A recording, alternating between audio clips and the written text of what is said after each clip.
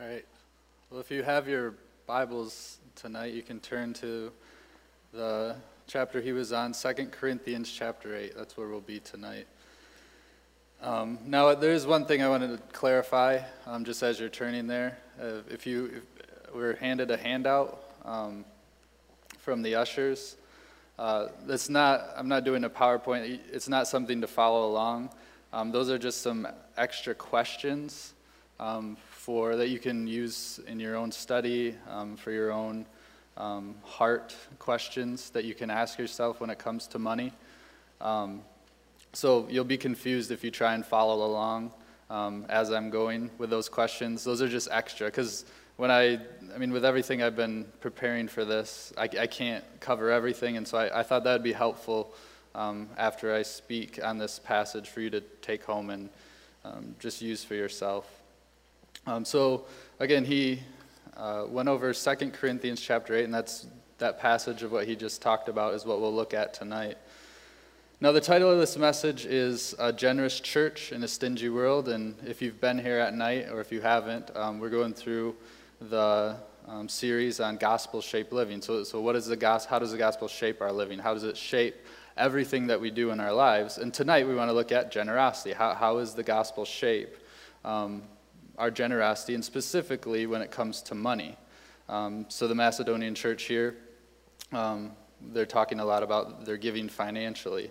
But generosity is more than that, but we are going to look at money tonight. So we're going to look at generosity in the church and how that distinguishes us from the unbelieving world around us. And so that means we're going to talk about money, and it's obviously sometimes an uncomfortable issue to talk about. People don't like to talk about their personal finances, or they don't like to be told what to do with their money. I'll be honest, I was assigned this passage. It's not the first one I would have chosen, and because it's a big struggle for me too.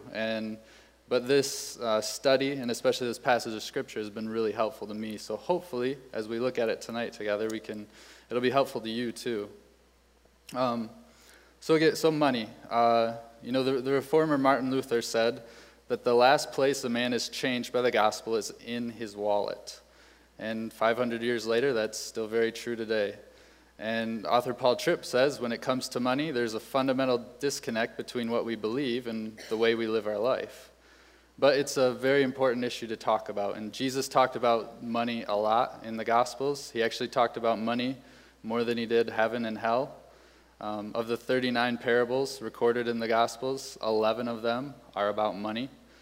And actually almost the entire book of Luke has something to do with money.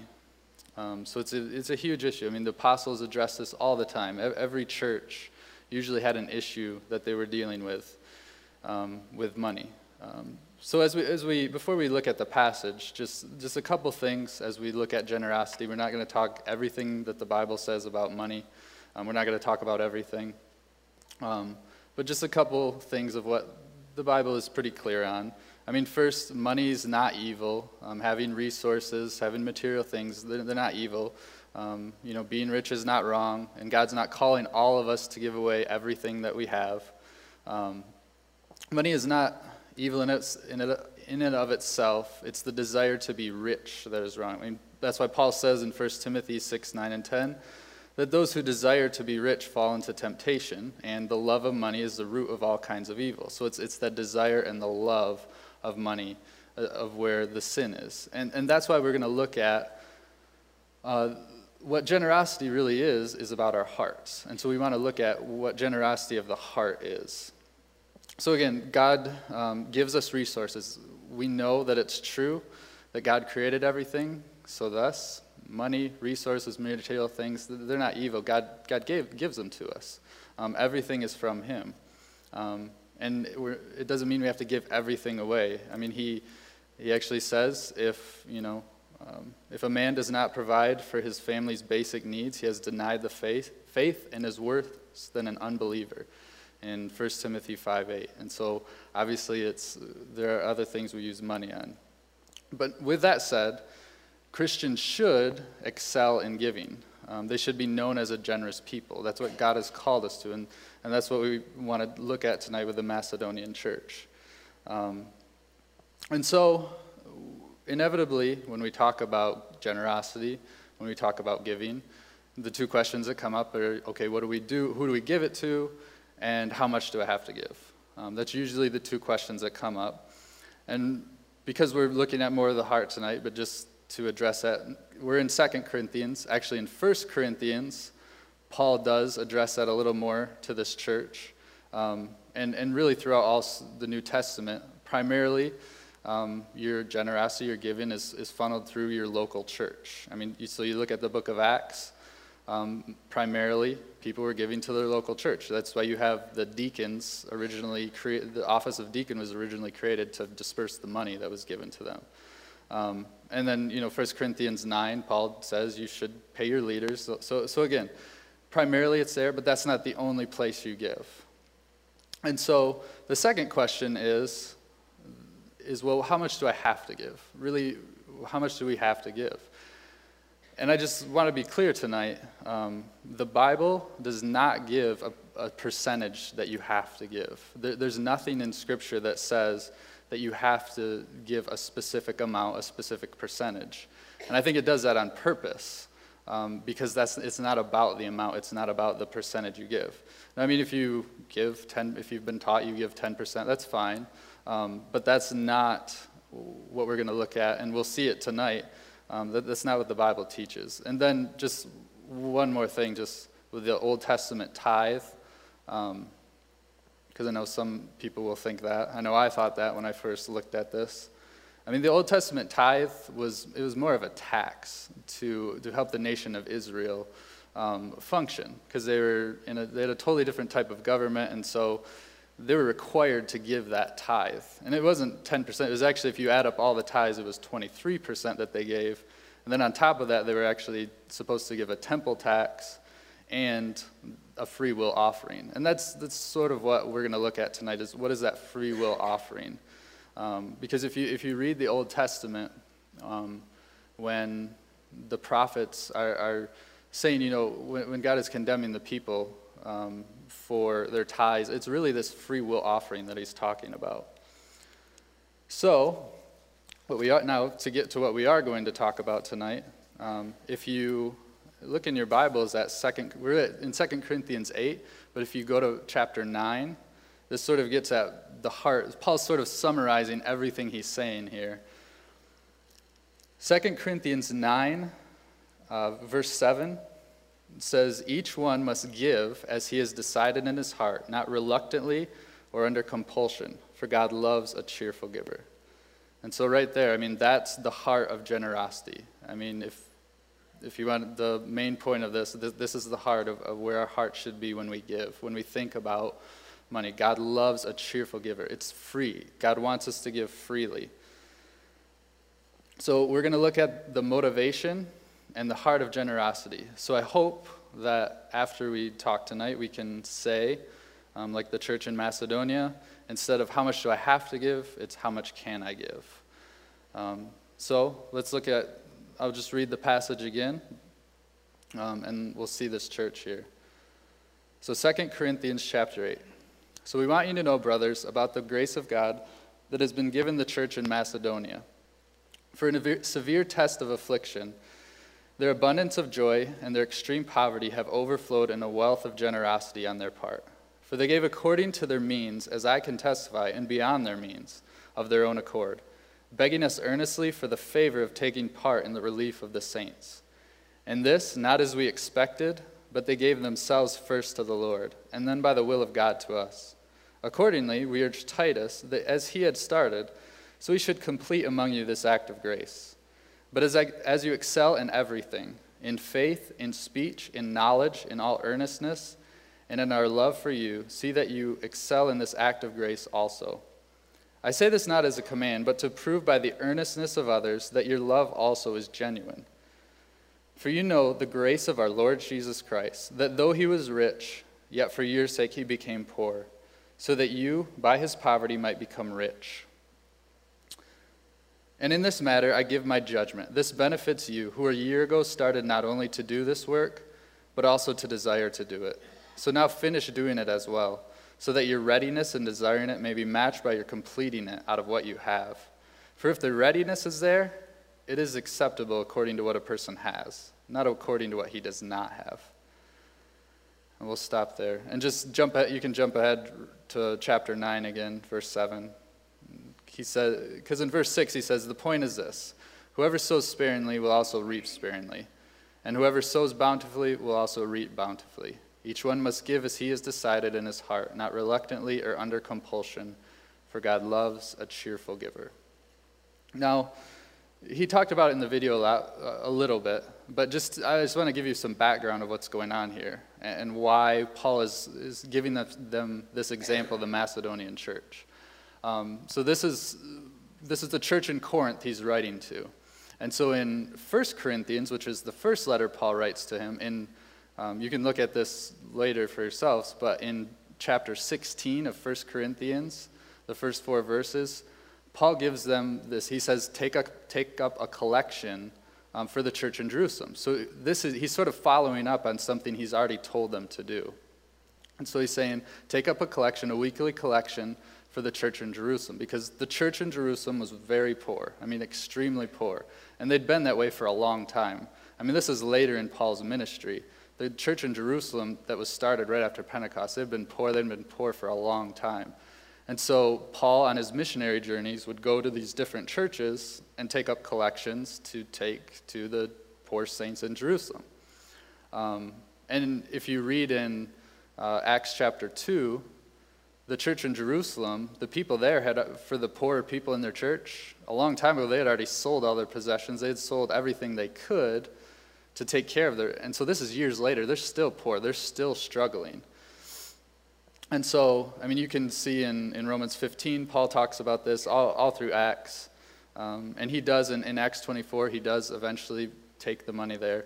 So what he's looking at in 2 Corinthians, in this letter, is what happened in the church in Corinth is some people had come in, and they had pretty much told the church that Paul was in this for himself. You know, he wanted you guys to take this collection because he's a Jew and he wants to only give this money to the Jewish church. He really doesn't care about you guys.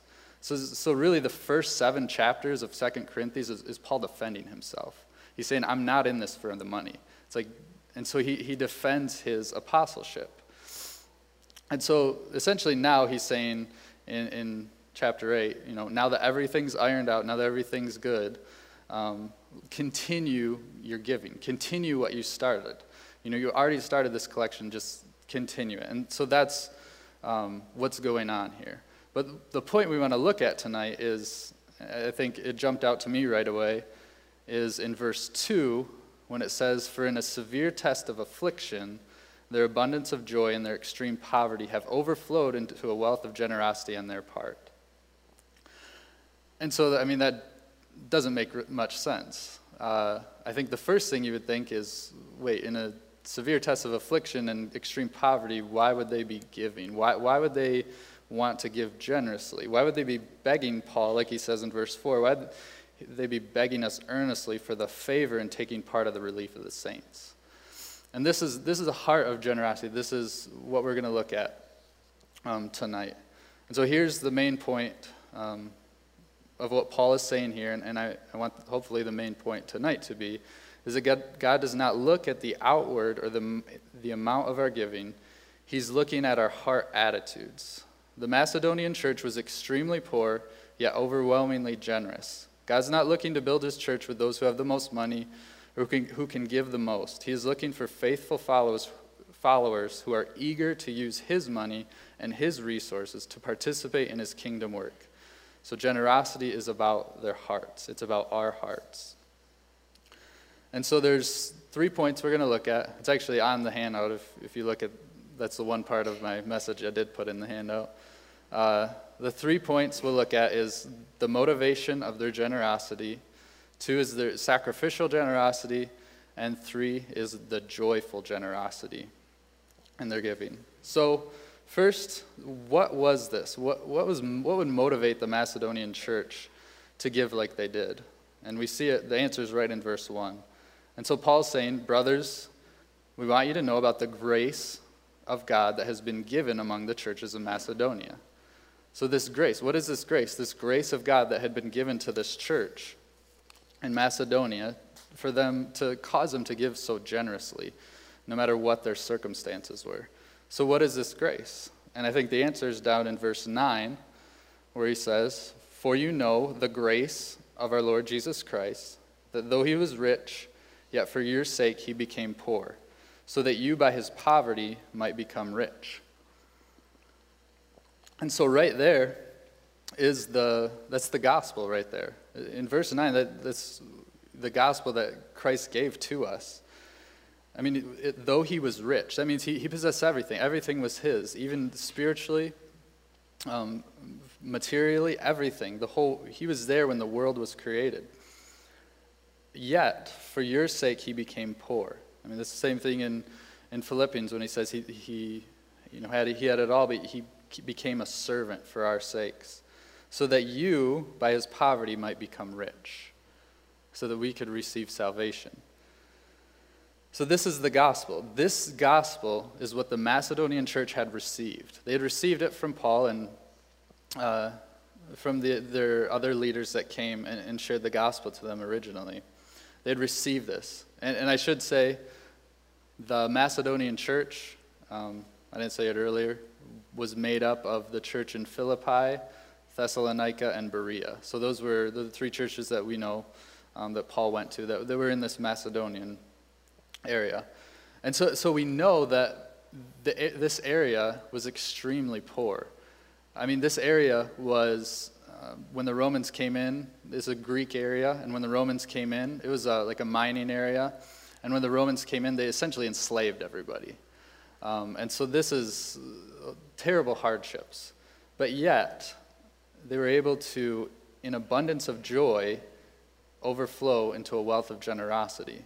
And why? And this is it. It's the grace that they had received.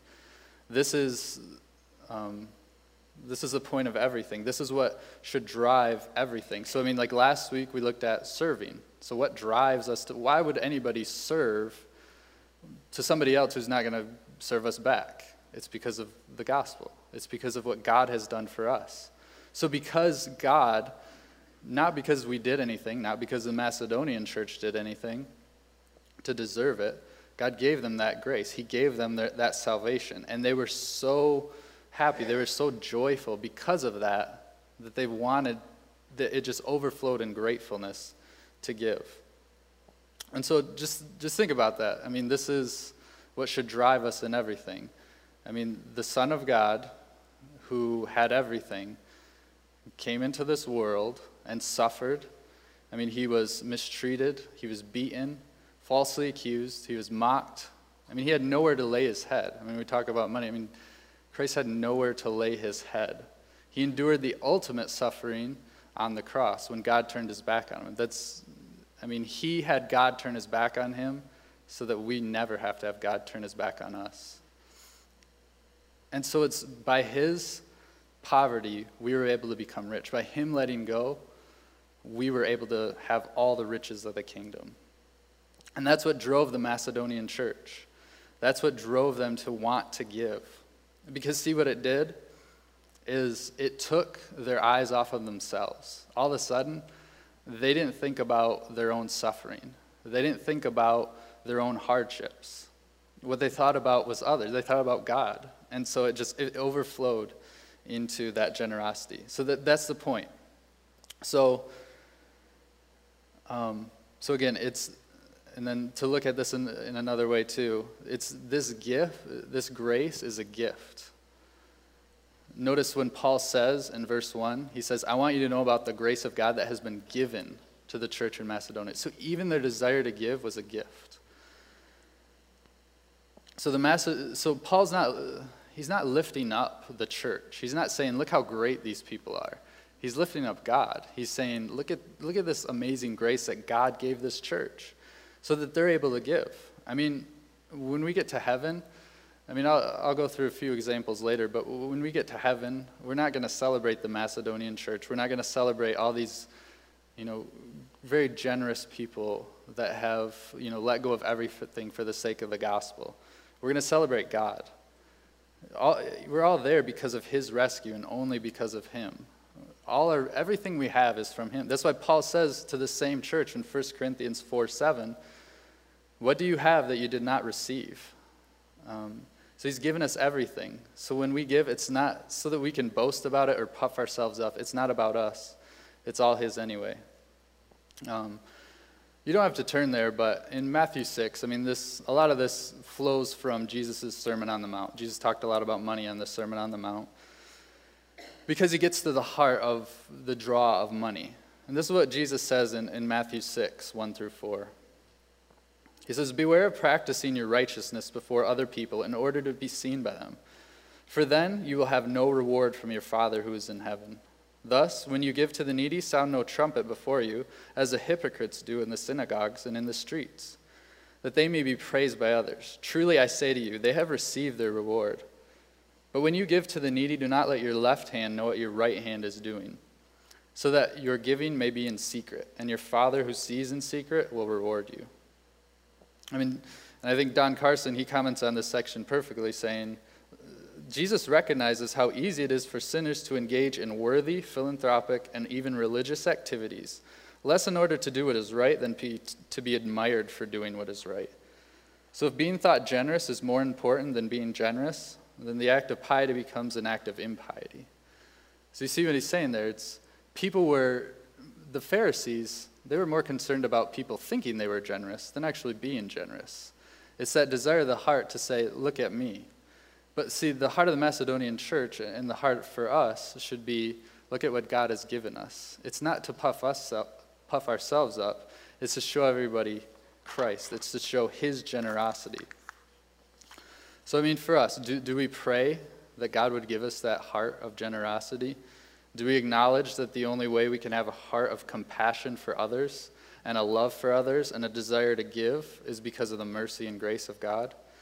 So the heart, again, just one more time, so the heart for our generosity is not to make much of ourselves or make a name for us. It is an overflowing of thankfulness for what Christ has done for us. That's the heart of it. So the gospel drives us to freedom. It drives us away from being consumed with our own needs and wants and onto the needs of others. So the question then we can ask is not how much do I have to give, but how much can I give? And so what does this look like? What does this look like practically? Because this is the heart. And so we see right here in their great example of what it looks like practically. So second, the Macedonian church gave sacrificially. They gave in a severe test of affliction and extreme poverty. Because they knew the free gift of grace that God had given them, they were able to give not just generously, but give more than Paul says in verse 3, they gave according to their means, as I can testify, and beyond their means of their own accord. They were able to do that because of the gospel. No matter what their circumstances were, their eagerness to give never changed. Because they had given the gift of grace, their primary thoughts were not on their own suffering and poverty, but God opened their eyes to see that Christ alone was so much more satisfying than the comfort, ease, wealth, health, and whatever else the holding on to their money could bring them. This is what Paul wrote to the church in Philippi. And I think this is probably at the forefront of a lot of the people who gave in that church. Philippians 4:19 says, "And my God will supply every need of yours according to his riches and glory in Christ Jesus." And so that's what they were looking at. So essentially they were saying, why could they give sacrificially? They were essentially saying their security, their hope, everything they wanted was in Christ. They were saying Christ was their comfort. Christ was their security, not money. And so they were showing that to the world around them. And this isn't just an isolated passage of Scripture. This is just one of many. You look at the Gospels. Look at when people met Jesus in the Gospels. Look at when, the story of Zacchaeus, Luke 19. What did Zacchaeus do? He gave, when he met with Jesus, Jesus came to his house. He said, I want to give half of my goods away to the poor. I'm going to pay back 4 times what, I've defrauded anybody. Jesus didn't ask him. Jesus didn't come to his house and say, now before, you can really know me, this is what you have to do. No, it was because he met Jesus. Look at Matthew 26, the woman with the alabaster jar of ointment, and she pours it on Jesus. And, his disciples are angry because it's so expensive.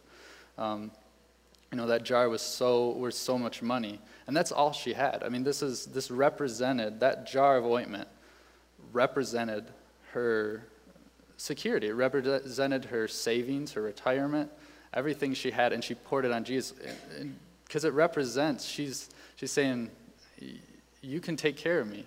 I'm pouring out everything to you. She's giving Jesus everything. And again, we looked at Acts, the early church in Jerusalem, and people were selling their possessions to take care of other people and those in need. And so what they're showing is that their security ultimately is in Christ. It's not in their finances. It's not in what that can do. And so that causes them to be generous. I just want to read a little bit from George Mueller. Now, if you know the story of George Mueller, you probably think of his orphanage and just the amazing faith he had through prayer. But what I didn't know until I read about him is that this faith that he had through his prayer, his trust he had in God to take care of all his needs and the needs of all his orphans, was actually cultivated over a lifetime. And so, actually, when he was a pastor, and he goes to England, and he takes a church. Him and his wife, when he first got married, were driven to fully trust God for all of their needs. And so he refused to take a salary, and he said, they put a box in the back of the church and said, if you want to help me out, just put money in that box. And him and his wife vowed that they would never tell anybody of their needs and fully trust God. Now, they had to, he even says, this isn't for everybody, and, he had to really convince the people to do this because they thought he wouldn't be taken care of. But you see through his autobiography, in his diary, again and again, God takes care of him. And this is what he says, because he got criticized for it a lot. But this is what he says. He says, "Some may say that such a way of life leads a Christian away from the Lord and from caring about spiritual things. They say it may cause the mind to be occupied with questions like, what shall I eat, what shall I drink, and what shall I wear? I have experienced both ways and know that my present manner of living by trusting God for temporal things is connected with less care. Trusting the Lord for supply of my temporal needs keeps me from anxious thoughts like, will my salary last, and will I have enough for the next month?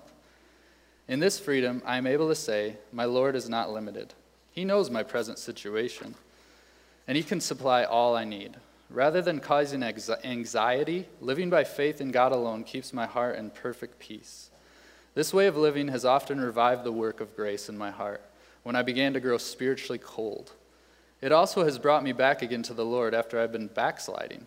It is not possible to live in sin and at the same time, by communion with God, draw down from heaven everything one needs for this life. Frequently, a fresh answer to prayer quickens my soul and fills me with great joy." And so again, these are just examples of what the gospel can do, what living by faith can do to drive somebody to a sacrificial type of giving. So again, giving for the Christian, generosity, giving away our money, is one way. It's only one way. Again, and I do just want to point out in verse 7, but as you excel in everything, in faith, in speech, in knowledge, in all earnestness, and in our love for you, see that you excel in this act of grace also. So again, this is just one part.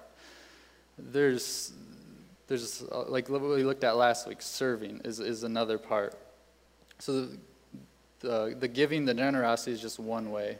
And again, like he said in the video, generosity of money is just one way we can be generous. You can be generous with your time and other things.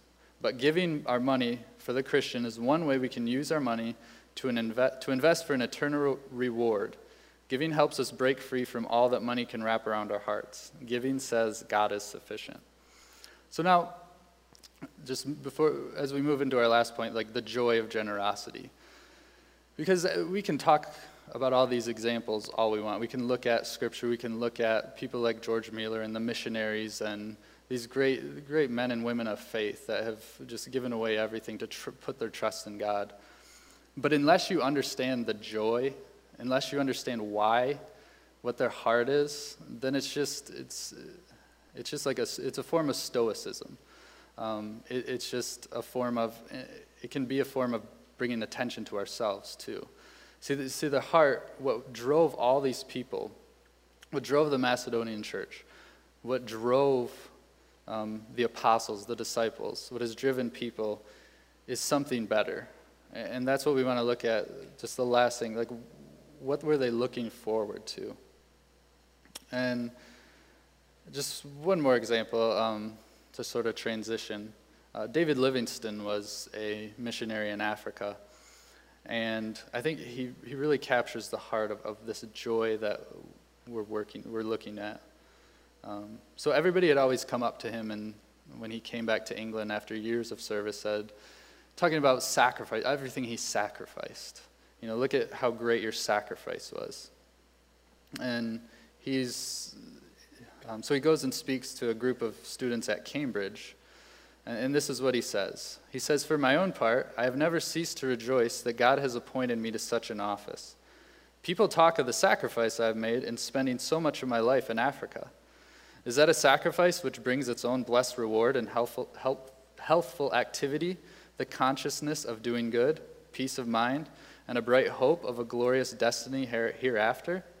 Away with the word in such a view, and with such a thought. It is emphatically no sacrifice. Say rather, it is a privilege. Anxiety, sickness, suffering, or danger, now and then, with the foregoing of the common conveniences and charities of this life, may make us pause and cause the spirit to waver, and the soul to sink, but let this only be for a moment. All these are nothing when compared with the glory which shall be revealed in and for us. I never made a sacrifice."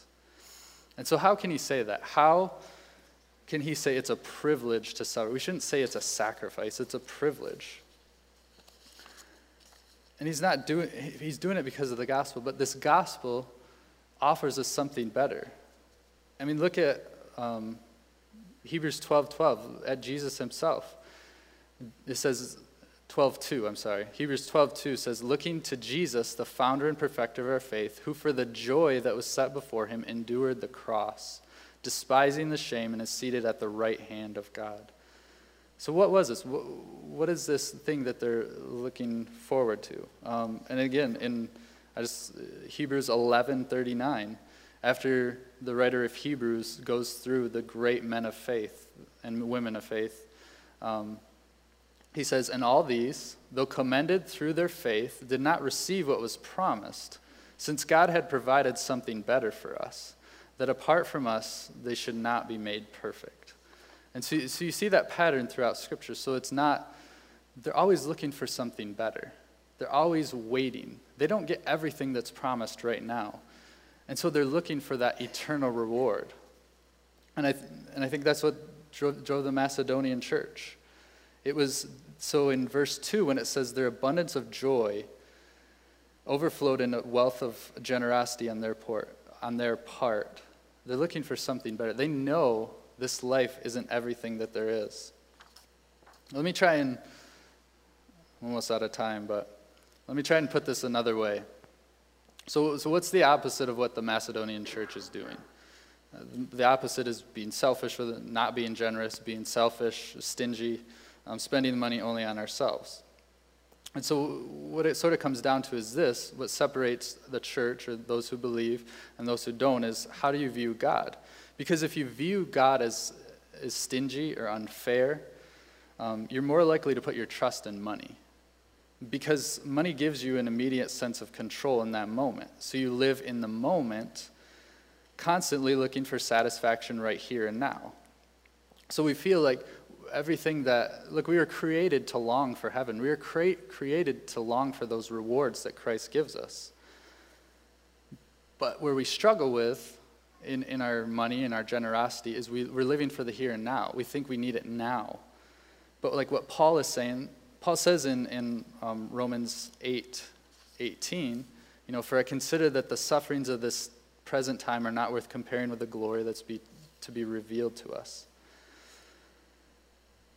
So look, we're free to use our money however we want. That's the point of this. It's about a heart of generosity that drives us to give. But we want to live in the here and now. We want that heaven now. And so we want to spend on it here and now.